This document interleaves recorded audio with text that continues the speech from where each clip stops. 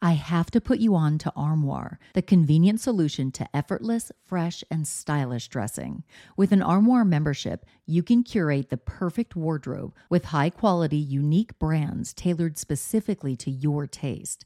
Simply take a 5-minute style quiz, select items from your personalized closet, then your chosen styles arrive at your doorstep in as little as 2 days. When it's time for a wardrobe refresh, just swap out your current pieces for new-to-you styles. I go from professional to the carpool pickup line, so I need a diverse wardrobe. With Armoire, I always have something fresh and on trend for any occasion, without the clutter. I recently edited my wardrobe to staple pieces only because Armoire allows me to add new pieces monthly and return them just in time for me to do it all over again. And by renting rather than constantly buying new clothes, I'm contributing to sustainability. Armoire is currently helping me through my chic era with all the high fashion and edgy options that I am loving.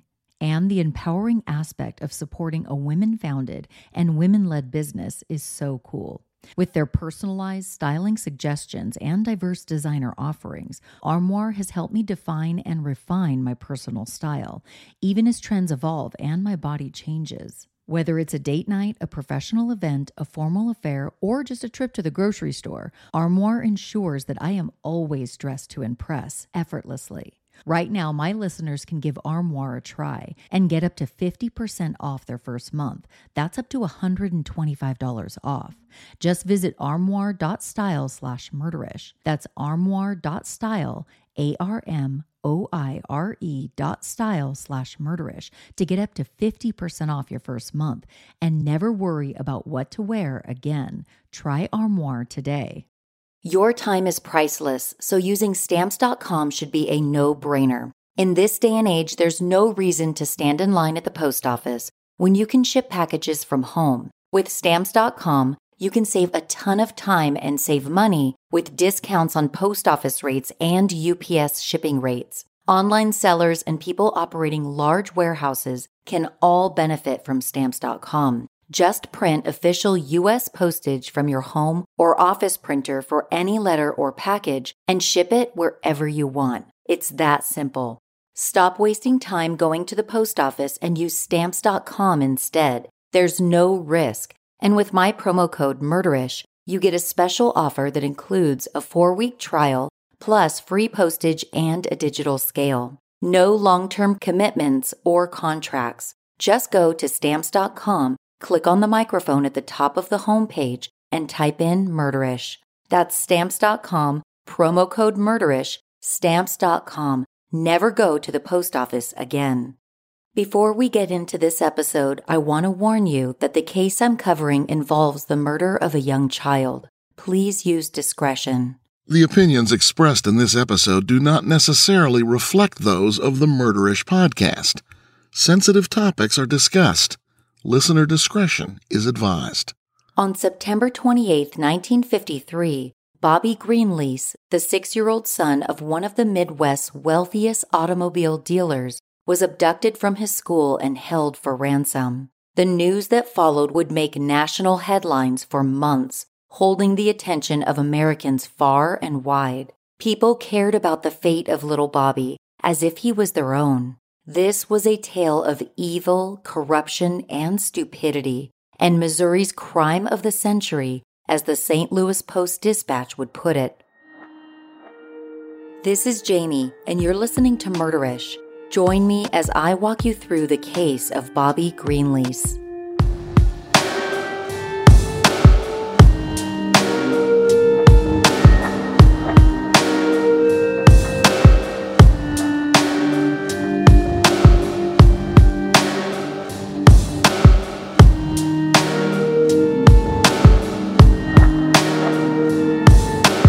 This case takes us to Kansas City, Missouri, and its surrounding suburbs.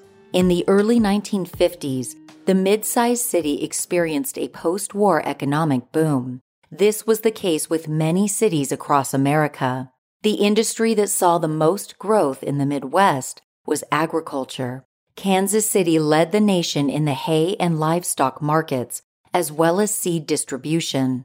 While Casey's Union Station was once considered a major railway hub, closely rivaling Chicago, train travel rapidly began to decline due to the development of interstate highways and airline travel. Kansas City during the 1950s was renowned for its flourishing jazz music, inconspicuous speakeasies, and all-powerful crime families. Much like present day, certain neighborhoods were reserved for the wealthy. To this day, mansions passed down through generations line a stretch of road called Ward Parkway. But not everyone could afford a home in the city, and some preferred the slower pace of suburban living. Back in 1912, controversial city planner J.C. Nichols had developed America's first garden community just across the state line in Mission Hills, Kansas. Located under 10 miles from KC's business district, it enticed residents with greenery, sculptures, fountains, and perfectly manicured lawns. In the 1940s, officials followed a national trend of metropolitan expansion to avoid issues like population density and rising real estate costs. Kansas City's surrounding suburbs were promoted as being a stone's throw from city amenities but more picturesque and family-oriented. This is the town the Greenlease family would proudly call home. Robert C. Greenlease Sr. was born on August 25, 1882, on a farm in Saline County, Missouri. He was the only boy of 6 children. To say the Greenlease family came from humble beginnings would be an understatement. According to the Baltimore Sun, when Robert was in 6th grade, he dropped out of school and got his first job at a countryside schoolhouse. For a nickel a day, he would sweep the floors. In the winters, he could earn an extra dime by building a fire in the school stove. In his teenage years, his parents Charles and Julia moved the family to Kansas City. Right away, Robert developed a passion for automobiles. He studied the inner workings of the very first car models and applied his newfound knowledge by opening an auto repair business in downtown KC. At 21, with the help of a business partner, he invented and manufactured a car known as the Kansas City Hummer. It was named for the sound it emitted when it was driven, a slight hum. There were 4 replicas of his prototype. When his design flopped in the early automobile market, he didn't let that dissuade him from his goals. While working for various motorcar companies as a salesman, Robert heard whisperings of a hot new automobile model gaining popularity out east. The Cadillac was sleek, elegant, and reliable. It was quickly becoming a symbol of social status. The company was purchased by General Motors in 1909 and became one of the first automobiles compatible with mass production because its parts were interchangeable. When Robert was 25, he traveled to Detroit to apply for a Cadillac franchise. In 1918, he opened a dealership south of downtown Kansas City called Greenlease Cadillac Motor Company. It was the first Cadillac dealership west of the Mississippi. Other luxury cars were also sold there, and Robert became a partner at other dealerships throughout the Midwest and beyond. Every car sold at Robert's own dealership was embossed with the phrase, "By Greenlease," on the bumper, which was a matter of pride for both Robert and his customers. Robert's story was a classic rags-to-riches tale.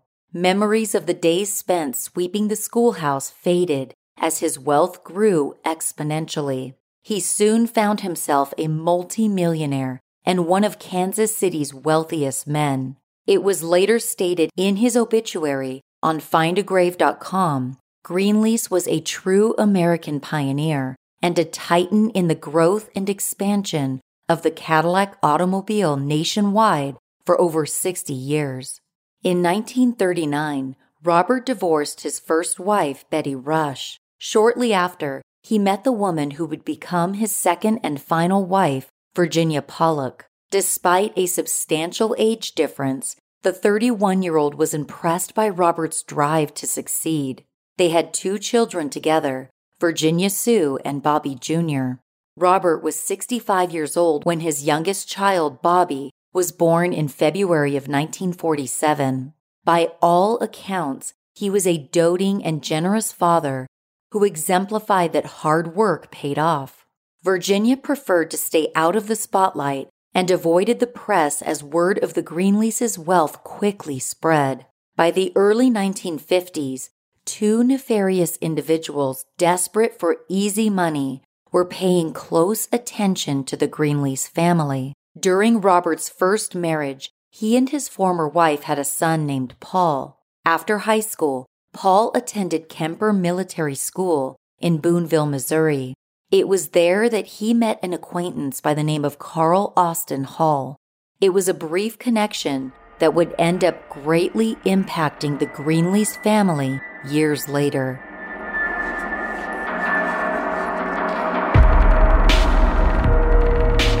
Why should we have to decide whether our outfit for the day will be comfortable or professional? How about we achieve both? With Beta Brand dress pant yoga pants, you can feel comfortable and look professional. Beta Brand designs their clothing with comfort and confidence in mind. They're highly popular dress pant yoga pants with a stretch knit fabric that resists wrinkles, which makes them the perfect choice for any occasion. I went to an event recently where the dress code was mostly professional, but I was able to get away with wearing jeans, and here's why. Beta Brand has a new yoga denim line that is made of fabric with the perfect amount of stretch so you can move and breathe in them. I wore my new black-colored Beta Brand yoga denim to the professional attire event and paired them with a cute blouse, and I fit right in. Stop buying dress pants and denim that you have to tug on all day to get them from digging into your sides. Try Beta Brand instead. There are a bunch of colors and styles to choose from. Right now, my listeners can get 30% off your first Beta Brand order when you go to betabrand.com/murderish. That's 30% off your first order for a limited time at betabrand.com/murderish. Find out why women are ditching typical work pants for Beta Brand's dress pant yoga pants. Go to betabrand.com/murderish for 30% off. I admit it, I'm addicted to certain reality TV shows. They are my guilty pleasure. But I have to say, I feel zero guilt playing Best Fiends, a casual mobile puzzle game that I cannot put down. Playing Best Fiends activates my brain and keeps it working while I enjoy a little friendly competition among friends who also play the game. I've been playing Best Fiends for almost a year now, and I still get the same adrenaline rush when I get to a new level. During commercial breaks, I play Best Fiends. Standing in line at the grocery store, I play the game. And sometimes I just stop what I'm doing and play because, well, it's fun. There are a ton of levels to play, with new levels being added often. The characters you collect are adorable, and solving puzzles is so satisfying. With Best Fiends, the fun just keeps on going, and I'm sorry in advance, but not sorry, if you find yourself completely obsessed with this game. I triple dog dare you to try it and only play one level because it's impossible. Download Best Fiends free today on the Apple App Store or Google Play. That's friends without the R, Best Fiends. Carl Austin Hall was born on July 1st, 1919. He was a Kansas City native with a troubled past. His grandfather, Austin Hall, was a successful lawyer in Trading Post, Kansas, one of the oldest continuously occupied settlements in the state.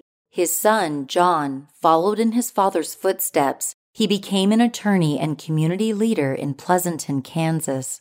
While working, John met and married a judge's daughter named Zella Cannon. Tragically, their first son sustained a brain injury during birth, and he was mentally incapacitated as a result. The Halls placed their son in a mental institution when he was 3 years old. 2 years later, he passed away. 5 years later, Carl was born. As the only child of a rich lawyer, Carl was spoiled every chance his father had. But in 1932, a month before Carl's 13th birthday, tragedy struck. Carl's father died suddenly from a brain tumor. To lose his male role model at such a formative age undoubtedly took its toll on Carl's attitude and behavior. Carl's mother, Zella, was ill-equipped to be a single mother, let alone manage an unruly teenage son. According to author John Heidenreich, who wrote the book Zero at the Bone, Carl was sent to stay with Pansy McDowell, described as a childless elderly widow who lived on a 1,500-acre ranch and had a reputation for helping raise children who lost one or both parents. One night, Pansy heard Carl sobbing in bed. He told her he missed his father, mother, and grandmother. As quoted in Heidenreich's book, the older caretaker would later call Zella Hall the most cold-blooded and hardest-hearted mother I have ever known. In fact, by all appearances, Zella didn't want to be a mother at all. With her husband deceased and her son away, she kept herself busy with high society, attending women's clubs and remaining active in the local Presbyterian church. Once Carl was too old to be looked after by Pansy, Zella actually paid a local telephone company to hire Carl at her own expense. She wanted to keep him busy and out of her way. Instead of having her son attend a traditional high school, Zella shipped Carl away to Kemper Military Academy, where he was a classmate of Paul Robert Greenlease. The Kemper Academy was boasted as being the West Point of the West. Carl was rebellious during the 3 years he spent there. He enjoyed his newfound independence by going with friends to Fort Scott or other nearby bases, picking up girls and getting drunk. When his mother caught wind of this, she pulled Carl out of the academy and placed him into Pleasanton High School for his senior year. The joke was on her. Carl was well liked by his peers, even if his own mother didn't have a fondness for him. In 1936, Carl was elected vice president of the senior class. In the fall of 1937, Carl enrolled at William Jewell College in Liberty, Missouri. He dropped out after only 3 months. Growing increasingly frustrated with her son, Zella arranged for Carl to enlist in the U.S. Marine Corps. Carl served for 4 years under the assignment of a telephone equipment lineman before being honorably discharged. Even though he had a strong distaste for barracks life and was eager to return to civilian status, he re-enlisted and served another 4 years. It's possible that Zella's will contained a stipulation that Carl would inherit her estate only if he re-enlisted.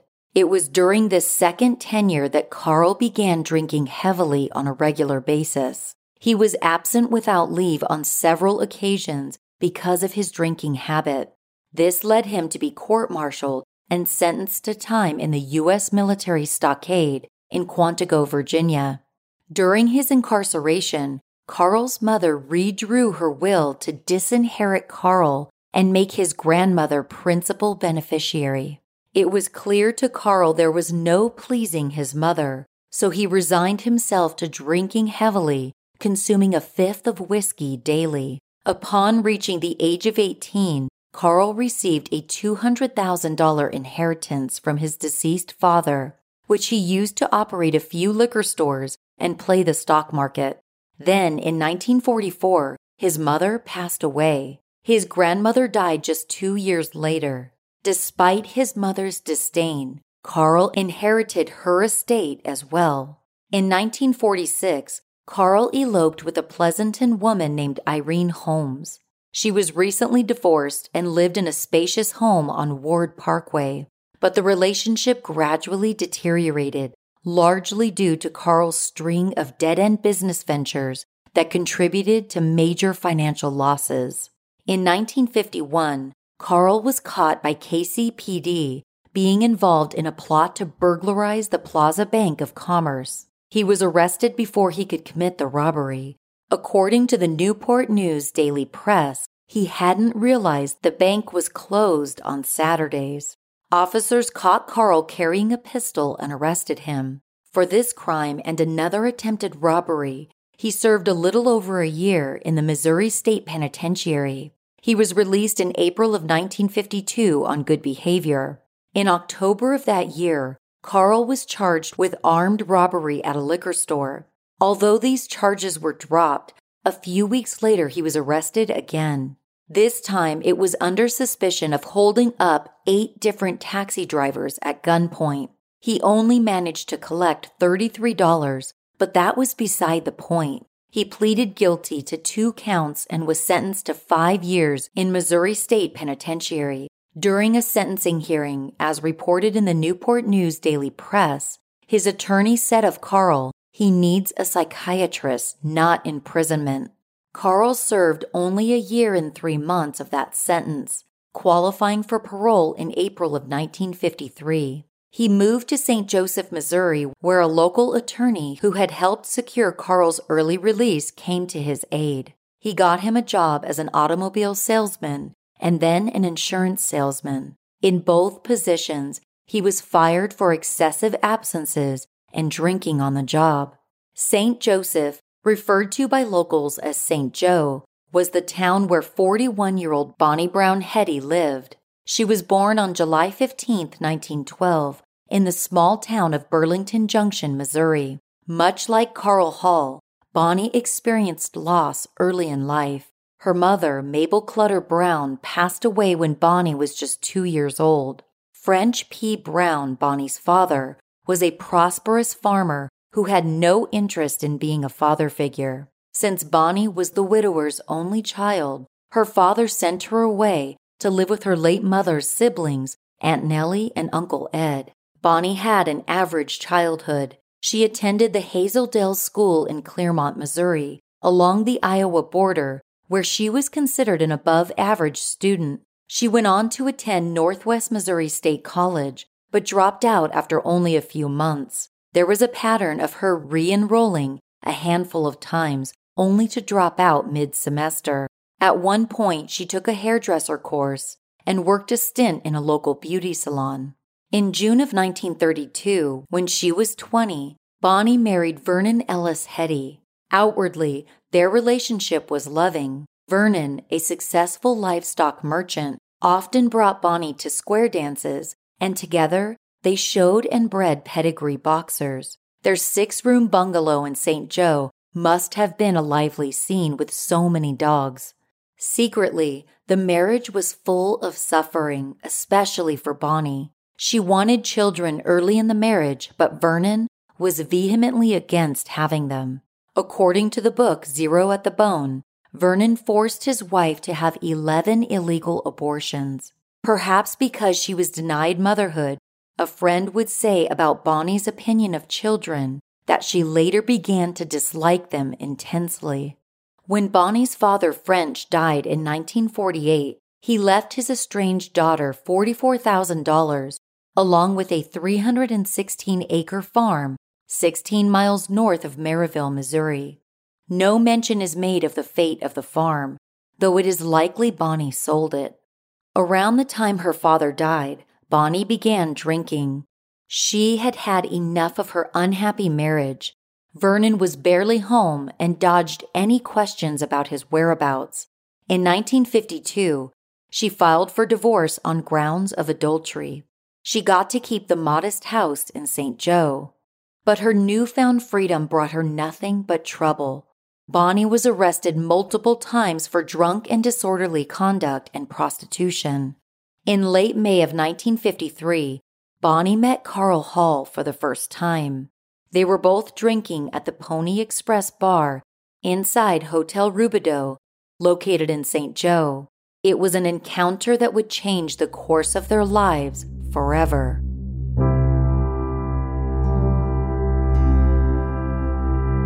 After chatting over drinks, Bonnie and Carl spent the night together. Evidently, a relationship developed. 2 days later, Carl moved into Bonnie's house, and for a while, the couple shared a self-proclaimed life of leisure. They spent their days drinking and hatching a plan to make large sums of money. This was mostly out of necessity. Both of them had drained their inheritances substantially, but still dreamed of a luxurious lifestyle.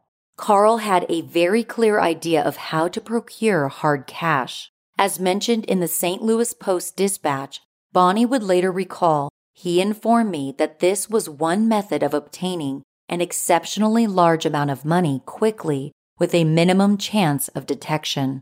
The couple's plan manifested on September 28, 1953. They drove into Kansas City from St. Joe around 7:30 that morning. Even though it was early in the morning when they completed the hour-long drive, they stopped for a few drinks at Lynn's Tavern, a dive bar just on the outskirts of the city. Before continuing on, Carl gave Bonnie 2 breath mints to mask any odor of liquor. He parked the car in a parking lot of Katz Drug Store on 40th and Main. After weeks of following Robert Greenlease, they took note of his routine. Robert dropped off his son, Bobby, at his private school every weekday morning around 8:50 a.m. At roughly 10:45 a.m., Bonnie hopped into a taxi and directed the driver to drop her off at the French Institute Bobby attended. She told the nun who greeted her that she was Bobby's aunt and that there was a family emergency. She claimed that while out shopping with Bobby's mother in Kansas City's outdoor mall district known as the Plaza, Mrs. Greenlease had suffered a heart attack. Bonnie said that under Mrs. Greenlease's instruction, she had come to the school to fetch Bobby and bring him home. Mr. Greenlease was not present, she said, because he was summoned to St. Mary's Hospital where his wife was being treated.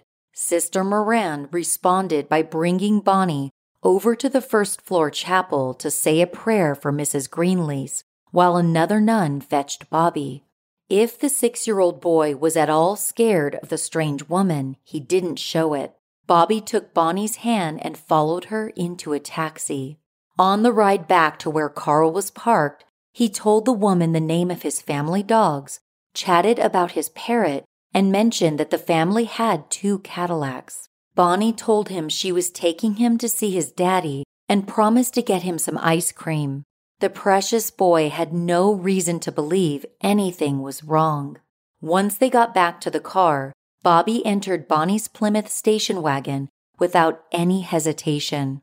The 3 of them sat together on the front bench seat with Bobby in the middle and took off on the highway. The head nun, Sister Marthana, had called the Greenlease residence about an hour after Bobby left school to inquire about Mrs. Greenlease's health. The ruse was up when Mrs. Greenlease picked up the phone and informed the nun there was no dire family emergency. Bobby was reported missing around 3 p.m. that day. Mr. Greenlease only found out that his son was missing when his wife called to tell him that someone had taken the boy from school. He immediately spoke with Kansas City's chief of police, who involved the FBI. The Greenleases were grief-stricken and panicked.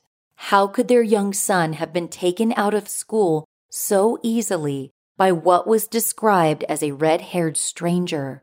A few hours passed after the kidnapping, then the first letter came.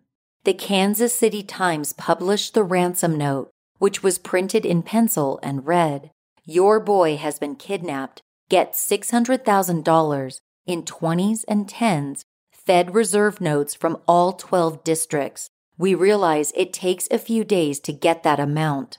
Boy will be in good hands. When you have money ready, put ad in KC Star. M. We'll meet you in Chicago next Sunday. Mr. G. Do not call police or try to use chemicals on bills or take numbers. Do not use any radio to catch or trap us or boy dies. If you try to trap us, your wife, your other child, and yourself will be killed. You will be watched all of the time. You will be told later how to contact us with money. When you get this note, let us know by driving up and down Main Street between 39 and 29 for 20 minutes with white rag on car aerial. If you do exactly as we say and try no tricks, your boy will be back safe within 24 hours after we check money. Deliver money in Army duffel bag. Be ready to deliver at once on contact." The letter was signed with a single letter, M. With detectives having very little to go on, in a time prior to the development of DNA techniques, Robert Greenlease complied. He and a friend drove up and down Main Street with a white T-shirt tied to his Cadillac's antenna, confirming the ransom letter was received. A second letter arrived on September 30th. It was postmarked the previous night and reaffirmed the demand for $600,000, while also stating Bobby was all right but homesick. Inside the envelope along with the letter was a Jerusalem cross Bobby had been wearing around his neck the day he disappeared. This personal item was meant to convey the criminals were not bluffing about having Bobby. According to the FBI's official website, the Greenleases received over a half a dozen ransom notes and 15 telephone calls over the course of a week. Robert desperately wanted his son back, so he gathered the ransom money. According to the Kansas City Star, a bank executive at Commerce Trust Company told Robert it would take several days to gather such an exorbitant sum.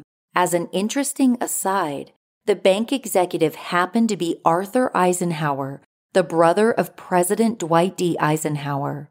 Once the money was obtained, Robert placed an ad in the Kansas City Star's personals column. As one of the ransom letters requested, this was done to announce that he was ready to drop off the money. It read, M. We'll meet you in Chicago Sunday, G. From September 30th to October 4th, there were a handful of failed attempts to deliver the ransom money. Carl's instructions about a meeting point were confusing, which added to the Greenlease's frustration, not knowing if young Bobby was okay. On October 4th, a third attempt to deliver the money was successful. Two friends of the Greenlease family dropped off a duffel bag by a wooden bridge where Lee's Summit Road crossed the Little Blue River. The ransom paid to Bobby's kidnappers is equal to $5.7 million today. It was the highest ransom paid in history at that time, 3 times larger than any ransom paid in an abduction, according to the Baltimore Sun. A call came in at 1 a.m. the day after the drop-off. The kidnappers acknowledged the money was received and promised they would return the boy in 24 hours. According to the Kansas City Star, the kidnappers said instructions for picking up Bobby would be sent to the Western Union Telegraph office in Pittsburgh, Kansas. The town was 100 miles south of Kansas City. A few hours later, 2 of Robert's associates waited at the telegraph office. No message came through. After 2 days of waiting, the men gave up and returned to Kansas City. The Greenleases never heard from the kidnappers again. There was a lot going on behind the scenes, which was hidden from the Greenlease family. The biggest deception was that Bobby would be safely returned home if the Greenleases forked over the ransom. In actuality, Bobby had been killed within an hour of being kidnapped. Once Bonnie and Carl had the boy in their car, they took the highway and pulled off into a wheat field 5 miles from the Kansas-Missouri border. According to the book Zero at the Bone, Carl followed the ruts made by a tractor to an isolated spot concealed by crops and hay bales. Then, he got out of the car and smoothed down a blue sheet in the trunk. Bonnie had one of her boxer puppies with her. As soon as the car door opened, the puppy hopped out of the car and went running. Bonnie frantically chased after the dog. In the distance, she heard 2 rounds of gunfire. That's when she knew Bobby was dead. His body was buried in a shallow grave in Bonnie's backyard. All the while, they made his parents believe he was alive and well, that if only they surrendered a large sum of money, the 6-year-old would be returned home to them, and they could go back to being a loving family. It was all a terrible lie.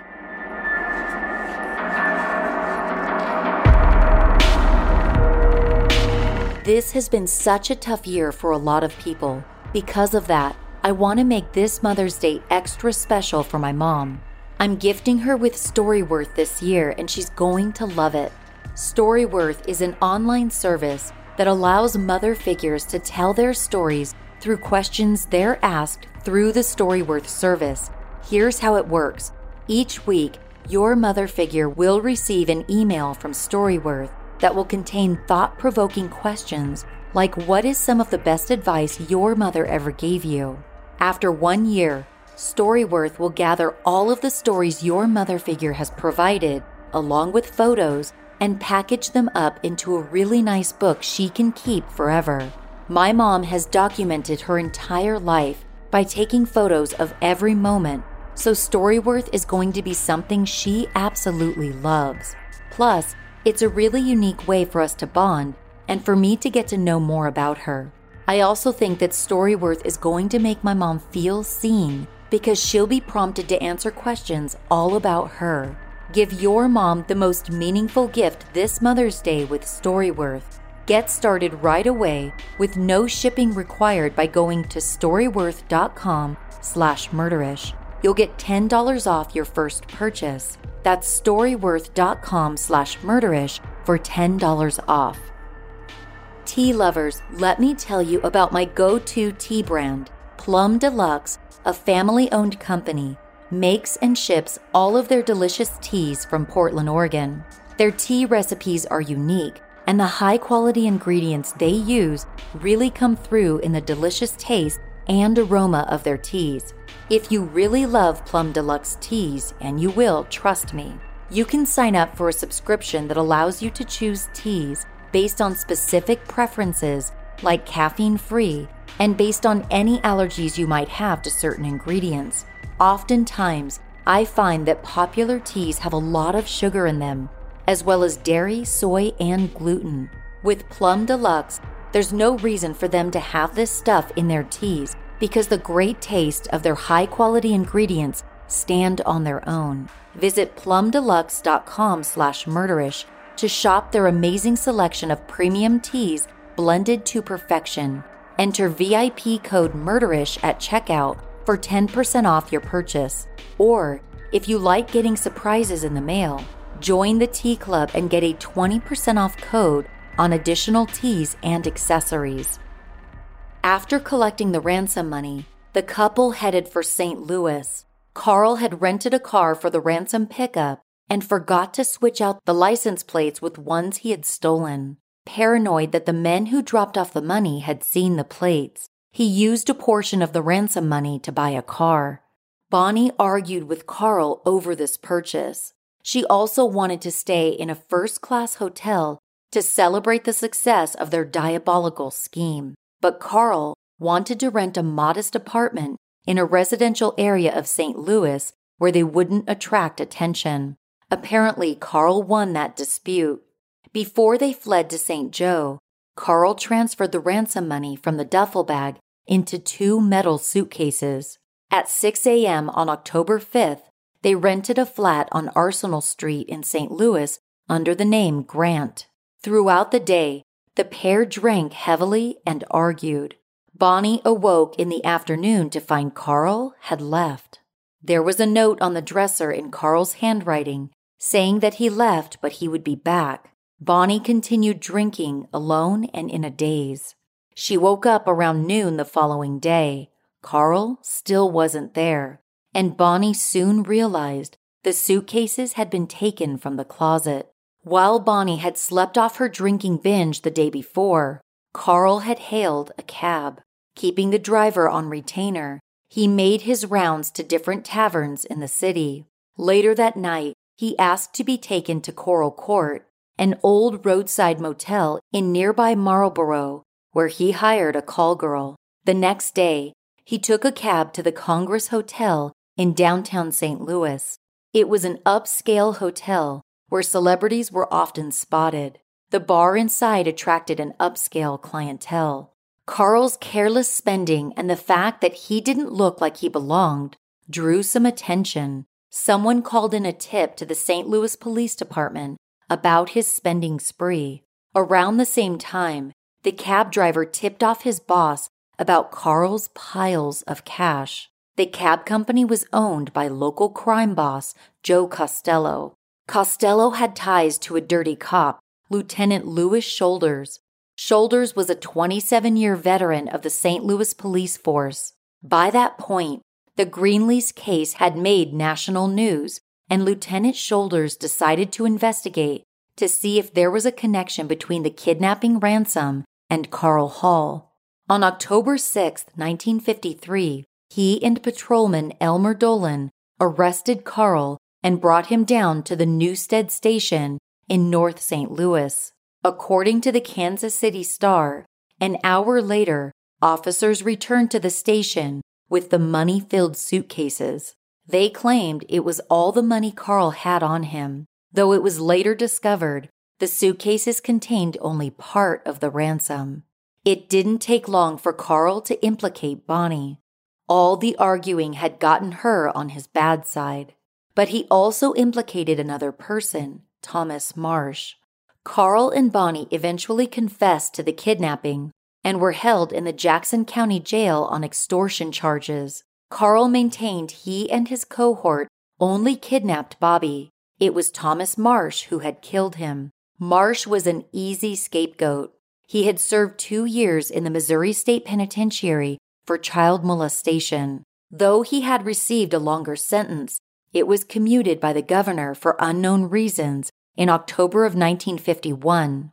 Since his release, he had a laundry list of criminal charges, including drunkenness, loitering, disturbing the peace, and vagrancy. So it wasn't a stretch of the imagination that Marsh could be capable of harming another child.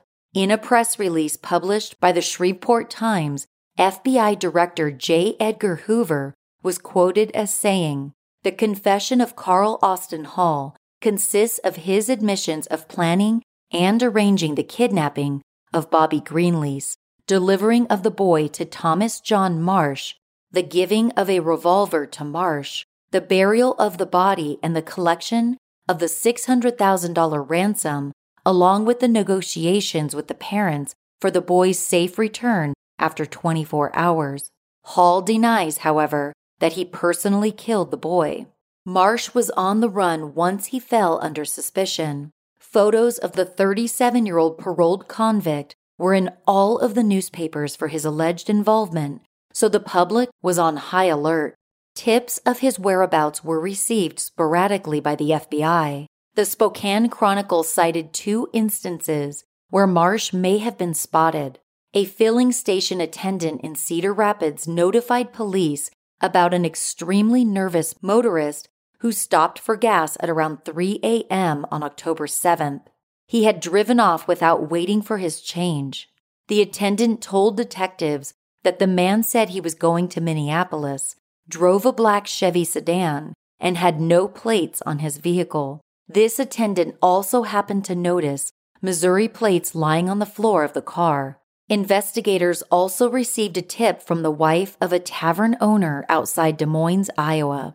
She said a man matching Marsh's description came in 3 times in a single afternoon, asking for a newspaper each time. According to her, the man said, "I used to drive trucks for Greenlease." But discrepancies in Bonnie and Carl's stories made detectives doubt that Marsh had been an accomplice. Initially, Carl claimed that Bonnie had no idea that she was taking part in a kidnapping.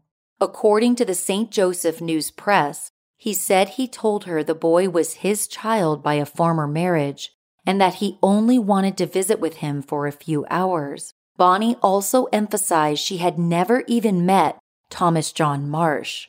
Carl maintained this story as long as he could. He said that he handed Bobby off to Marsh to take him to St. Joe within an hour of the kidnapping, and that he had killed Bobby and buried him in Bonnie's backyard. When investigators dug around in her yard, they found Bobby buried in a shallow grave beneath a patch of chrysanthemums. He was wrapped in a blue plastic sheet with lime thrown on top, which made the body decompose faster. The Greenlease's family dentist, Dr. Hubert Eversole, used dental records to confirm the identity of the body. It was, in fact, young Bobby. Having located the victim, detectives took a closer look at Bonnie's bungalow. While searching the house, investigators saw bloodstains on the floor of the basement and on the steps leading to the door. Blood was also found on a nylon blouse and fiber rug inside the home. 2 .38 caliber shell casings were also retrieved, one inside the house and another under a floor mat in Bonnie's station wagon. After further analysis, it was confirmed that these shell casings matched the Wesson revolver in Carl Hall's possession when he was arrested. The evidence did not line up with Carl's account that a third individual was involved. Marsh was never tracked down by the FBI because it became unnecessary. On October 12th, after sending Kansas City detectives and FBI agents on a wild goose chase, Hall and Hetty confessed to murdering Bobby. The manhunt for Marsh was called off. Along with the confessions, the duplicitous pair directed authorities to the crime scene. 2 pieces of evidence were obtained there. A small brown velvet hat belonging to Bonnie was left behind when the gunfire startled her dog. A mechanical pencil was also found at the scene. It was engraved with the words, Greenlease O'Neill Oldsmobile. The pencil had been given to Bobby from his father. And just like that, the kidnapping murder case full of twists and turns was solved. More details would come to light during the trial. Right off the bat, because the couple crossed Missouri and Kansas state line with the kidnapped child, the Lindbergh Law applied to the case. According to Time magazine, the Lindbergh Law, which was enacted in 1932, declared kidnapping across state lines a federal felony. It is named after the famous aviator Charles Lindbergh, whose 20-month-old son was kidnapped from his home. Also referred to as the Federal Kidnapping Act, the law was created because federal agencies are more effective in tracking down kidnappers across state lines than local authorities. It was devastating news to hear, despite meeting the kidnappers' demands, that Bobby had been killed. A family friend, Robert Letterman, served as a spokesman for the Greenlease family during the media storm that surrounded the case. In speaking about the news Bobby had been killed, he told the Associated Press, "We relied on a criminal's word. We had to, but we lost." The charges of kidnapping and murder both held a maximum penalty of death in Missouri, and most juries of past and present time don't take crimes against young children lightly. The greatly anticipated trial began on October 30th, 1953, at the U.S. District Court of Missouri. The press recorded every reaction from Hall and Hetty. Newspapers around the country regularly devoted a 2-page spread to every moment of the trial. Local newspapers like the Kansas City Times and the Kansas City Star published updates in both morning and evening editions of their daily papers. There were 12 jurors, all consisting of middle-aged white men. The case was so highly publicized, it was a unique challenge to ensure jurors would remain unbiased. According to the Kansas City Times, between sessions in court, the jurors were isolated at the Pickwick Hotel. They were instructed by Judge Albert L. Reeves not to listen to the radio, watch television, or discuss the case in any way. Any newspapers they wanted to read had references to the case clipped out. As cited in the Kansas City Times, Edward Schufler, U.S. Attorney for Western Missouri, opened the trial by calling the crime one of the outstanding kidnappings in the annals of America, in the entire world. Bonnie reportedly smiled at this statement. Schufler went on to say their guilt was not in question, but instead, the government is here seeking a recommendation from you, a verdict of death, because the nature of the crime, because of the culpability, the special acts and operations indicated in the evidence that these 2 accomplices. The evidence will clearly indicate that these 2 accomplices, partners in this tragic crime, worked hand in hand, that they were in this together. Harold Hull represented Bonnie Brown Hetty. In his brief opening statement, he declared Bonnie didn't want to testify on her behalf. As captured by the Kansas City Times, he wished only to present one piece of evidence, intended to show Bonnie Brown Hetty was not always an evil woman. The only witness for Bonnie's defense was her aunt Mrs. Nellie Baker, who had raised Bonnie after her mother's death. Her developmental years, Hull argued, could be construed as mitigating circumstances. Carl Hall's court-appointed attorney, Roy K. Dietrich, focused on the notion that his client's life was set up for failure. He was quoted in the Times as saying, "He was used to wild and riotous living. He did not know how to work. He tasted the joys of money without knowing what it was to toil for it. He did not have the love from his parents that a child should have. He hadn't any love of his parents to teach him to love others." He also argued Carl's love of alcohol had deadened his sensibilities. But any attempts to cast the criminals in a better light were fruitless. National headlines seemed to dwell on Bonnie's demeanor. They read, "Bonnie Hetty displays virtually no remorse as guilt is put into record, appears to be indifferent, her face a mask, and no interest in her fate is shown by kidnapper Bobby Greenlease." It's possible Bonnie was the media's focus because it was the 1950s and no one could fathom a woman harming a child. It seemed unnatural. In the span of 45 minutes, U.S. Attorney Edward Schufler read Bonnie's 26-page-long confession to the court. The Kansas City Times relayed every step of the crime. They had originally intended to abduct Bobby's 11-year-old sister, Virginia Sue. At one point in the middle of September, Bonnie and Carl had followed Mrs. Greenlease to pick Virginia up at school. On the way home, they stopped at the Plaza District. Virginia was left in the Greenlease's Cadillac while her mother went into the drugstore.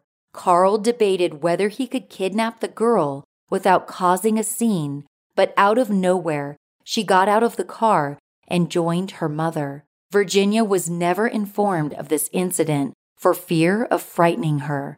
The couple had been planning the kidnapping since June of that year. It was entirely premeditated.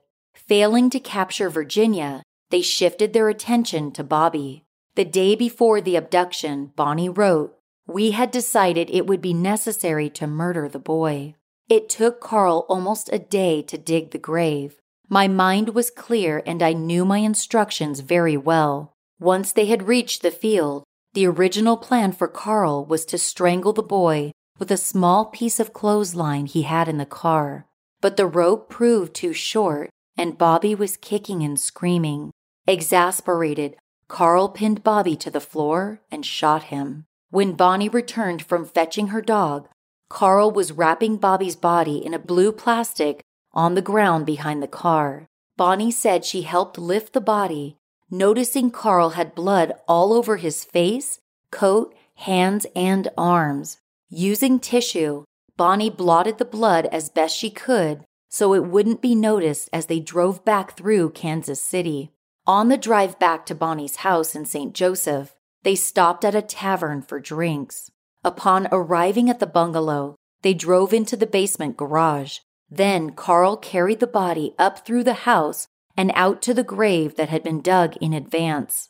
As per Carl's instructions, Bonnie watered the dirt frequently with a hose, using an axe to break apart the sod and then a shovel to conceal the body. She bought a dozen blooming chrysanthemums from a local greenhouse and planted them on the grave to disguise the disrupted earth. In her confession, Bonnie also admitted she was intoxicated most of the time between the murder and her arrest.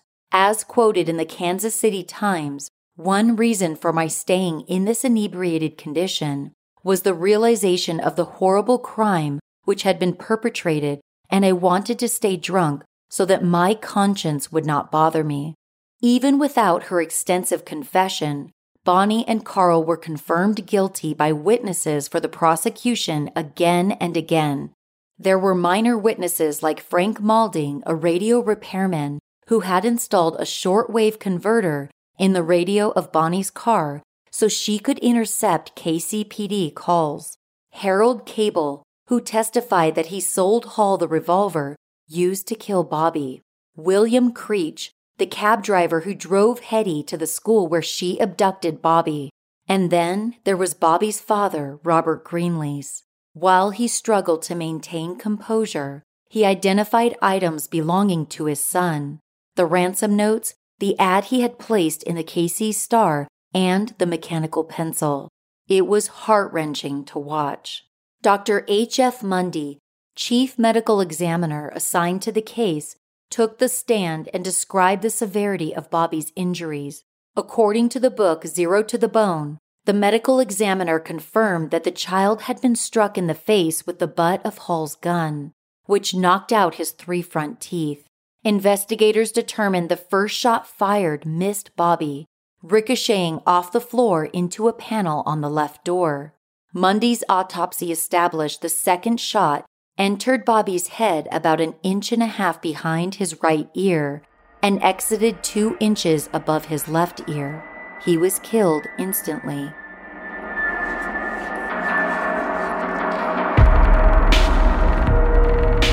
During the pandemic, I went on a TV binge fest and ran out of shows to watch.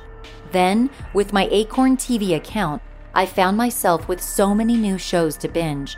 Acorn TV is a British streaming service that has a brilliant library of exclusive premieres and originals you can't find anywhere else, and it's all commercial-free. There are award-winning mysteries, dramas, comedies, and so much more ready for you to binge right now. On Acorn TV, you'll find Keeping Faith, a BBC thriller featuring actress Eve Miles, who plays an attorney who's in a happy marriage.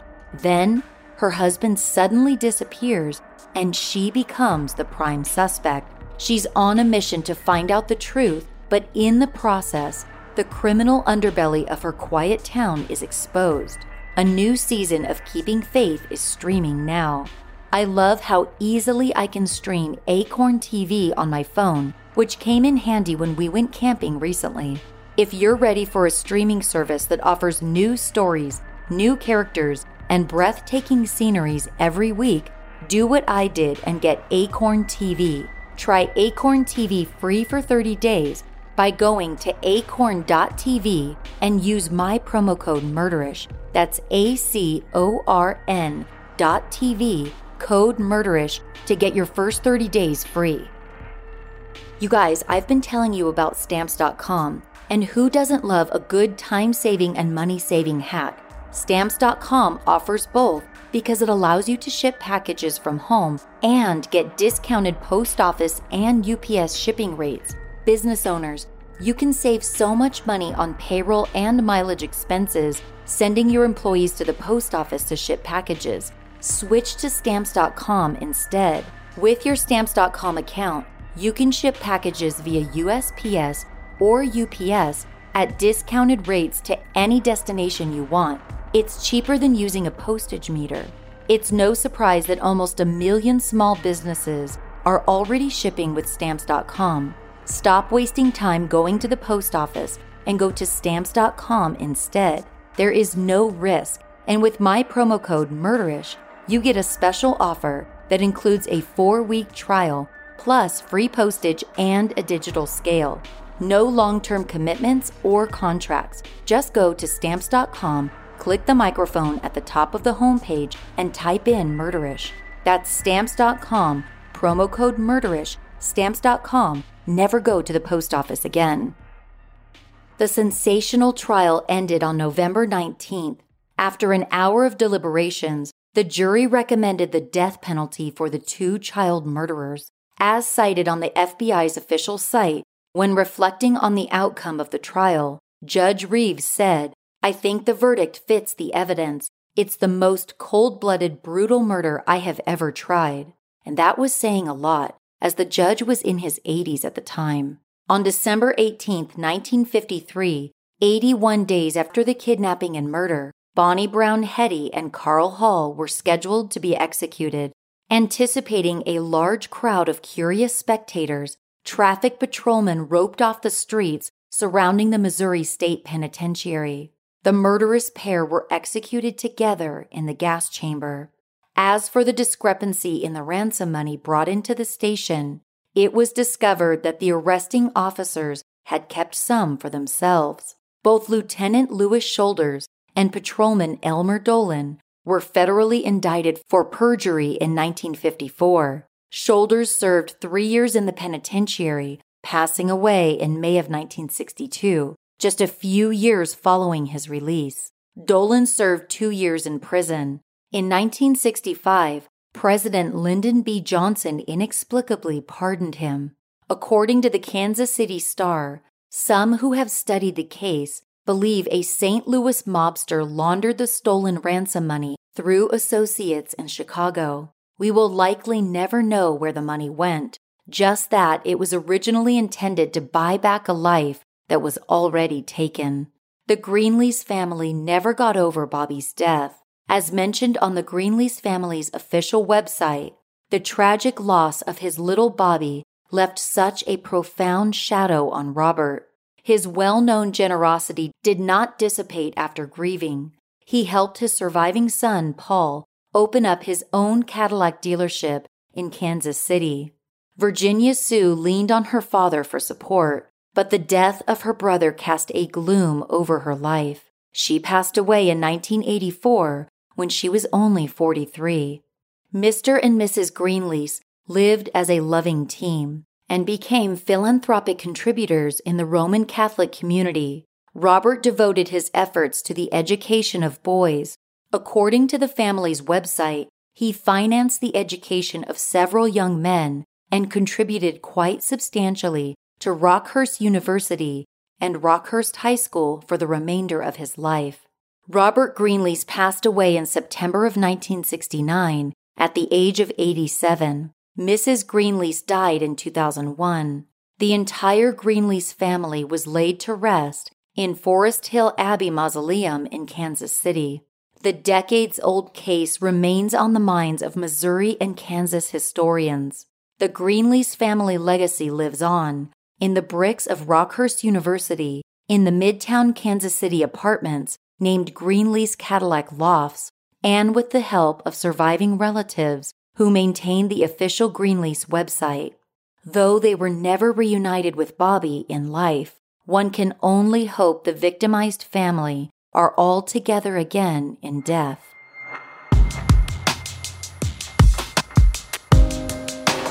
Thanks for joining me on this episode of Murderish.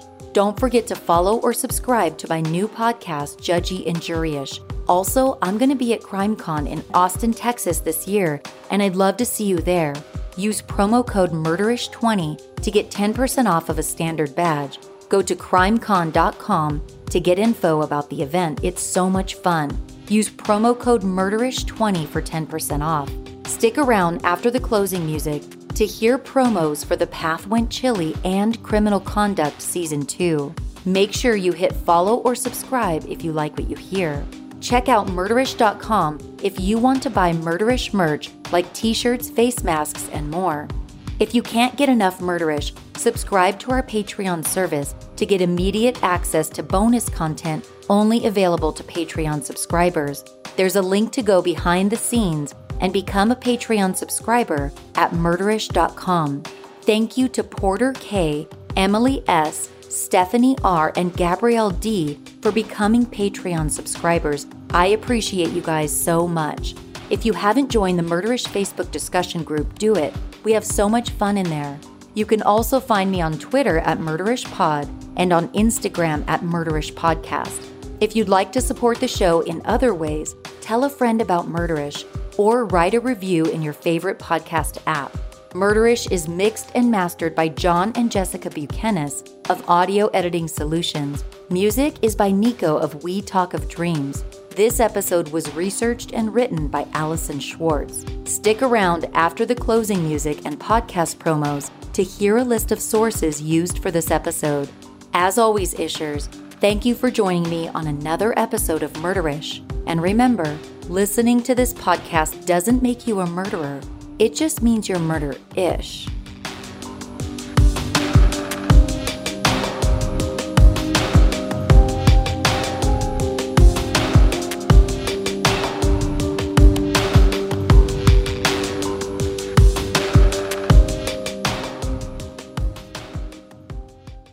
Hi, I'm Robin Warder from The Trail Went Cold. If you are unfamiliar with my other podcast, I often cover stories from the television show Unsolved Mysteries. For the past 5 years, you've heard me talk about these cases on my own, but now's your chance to hear me have in-depth discussions about them with other people.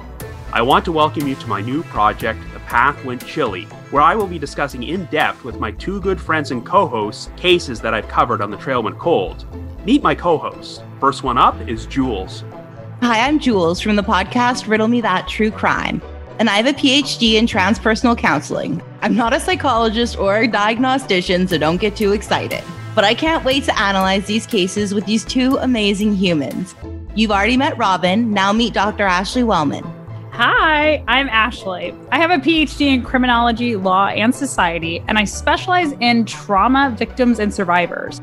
I've spent a great deal of time working with families left behind after homicides with a cold case unit based out of Florida, and I'm also a professor of criminology. I'm so excited to be chatting with two of my best friends about the cases that everyone can't seem to get enough of. We hope in doing so that we will have a clearer perspective of what may have transpired. Oftentimes, Ashley will be totally in the dark. Jules and I will be telling Ashley a story she may not know much about, so all of her reactions are genuine. We will be releasing on all major platforms April 8th. We hope you will join us as we attempt to heat up some ice-cold cases. The Path Went Chilly will be available every Thursday on all major podcast platforms. Criminal Contact is back with a brand new season. John, what is a constable? Like a police officer, they can carry a gun, a badge, and drive around town with blue lights. But a constable is much more powerful than a regular police officer. In Kentucky, a constable has all the powers of a sheriff. He answers to no one but the voters on Election Day. And there's one constable in Kentucky that got our attention.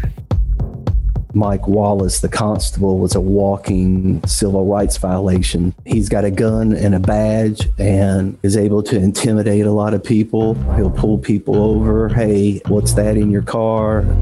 So you have this rogue law enforcement officer with unchecked power making all these arrests. I mean, I get calls from people that are physically scared. If he got behind me and turned his blue lights on, I ain't stopping. We found out that basically Constable Wallace is just listening in on the right bandwidth and showing up to these calls before the police can. First guy there gets the first whack at making the arrest and making any money off of things. But how does a constable make money in Kentucky? Constables can keep up to 85% of the cash that they seize and a percentage of the proceeds from the property they take. But other constables have found other ways of making money. The one constable that we're talking about this season has been accused of shaking people down and stealing their cash. This guy that you bought these pills off is the father of the constable who steals dope, gives to his father to sell. It's been long known that this has been going on for years. I said, now it's only a matter of time before they come and get us. So they had a key, they opened the door, and they walked in on you guys sleeping, and you woke up to a bunch of cops with guns. Right. Woke up with two guns in my faces. That must have been terrifying, huh? Yeah. Listen, when you got a constable is out here hooking and crooking people and making more arrests than the state police and the local DEA. You know, it's kind of like giving the fox the keys to the chicken house. This Wally guy is notorious for planting drugs, stealing shit. Everybody knows it. We just can't nail him. He said, but you know what? You just might be the difference. You're not a bad man. You're not a bad man. I'm not a bad woman. You're not a bad man. You're not a bad man. From the creators of Twisted and Pretend podcast comes season 2 of Criminal Contact. The new season starts on April 16th. Subscribe wherever you listen to podcasts. I'm not a bad woman. Bury the body, bury the body, bury the body, bury the body, bury the body for me. Sources for this episode include an October 8, 1953 Associated Press article in the Baltimore Sun, an Associated Press article in the Daily Press, Newport News, Virginia, dated October 8, 1953, An Associated Press article in the Times, Shreveport, Louisiana, dated October 7, 1953. An Associated Press article in the Baltimore Sun, dated October 8, 1953. An Associated Press article in the Spokane Chronicle, dated October 8, 1953. An Associated Press article in the Baltimore Sun, dated October 8, 1953. An October 7, 1953 Associated Press article in the Times, Shreveport, Louisiana. A 2021 post on the City of Mission Hills website at missionhillsks.gov. Posts on the Greenlease family website dated 1995, posted by Elias Charles Disney and Daniel H. Disney at greenleasefamily.com. A post on the FBI's official website dated 2020 at fbi.gov. An October 8, 1953 article in the Times, Shreveport, Louisiana by James B. Galloway. A book titled Zero at the Bone by John Heidenreich. An article in the Kansas City Times dated November 17, 1953 by Bill Moore. An article in the Kansas City Times dated November 17, 1953 by Ray Morgan. An article in Time magazine dated October 29, 1934 at content.time.com. An October 8, 1953 article in the St. Joseph News Press. A Kansas City Star article dated July 10, 2014. An article by Tim O'Neill in the St. Louis Post-Dispatch dated September 28, 2020. An article by Harold M. Slater in the St. Joseph Gazette dated November 17, 1953. A United Press article in the St. Louis Post-Dispatch dated November 17, 1953. Seeking the truth never gets old. Introducing June's Journey, the free-to-play mobile game that will immerse you in a thrilling murder mystery. Join June Parker as she uncovers hidden objects and clues to solve her sister's death in a beautifully illustrated world set in the Roaring '20s. With new chapters added every week, the excitement never ends. Download June's Journey now on your Android or iOS device or play on PC through Facebook Games.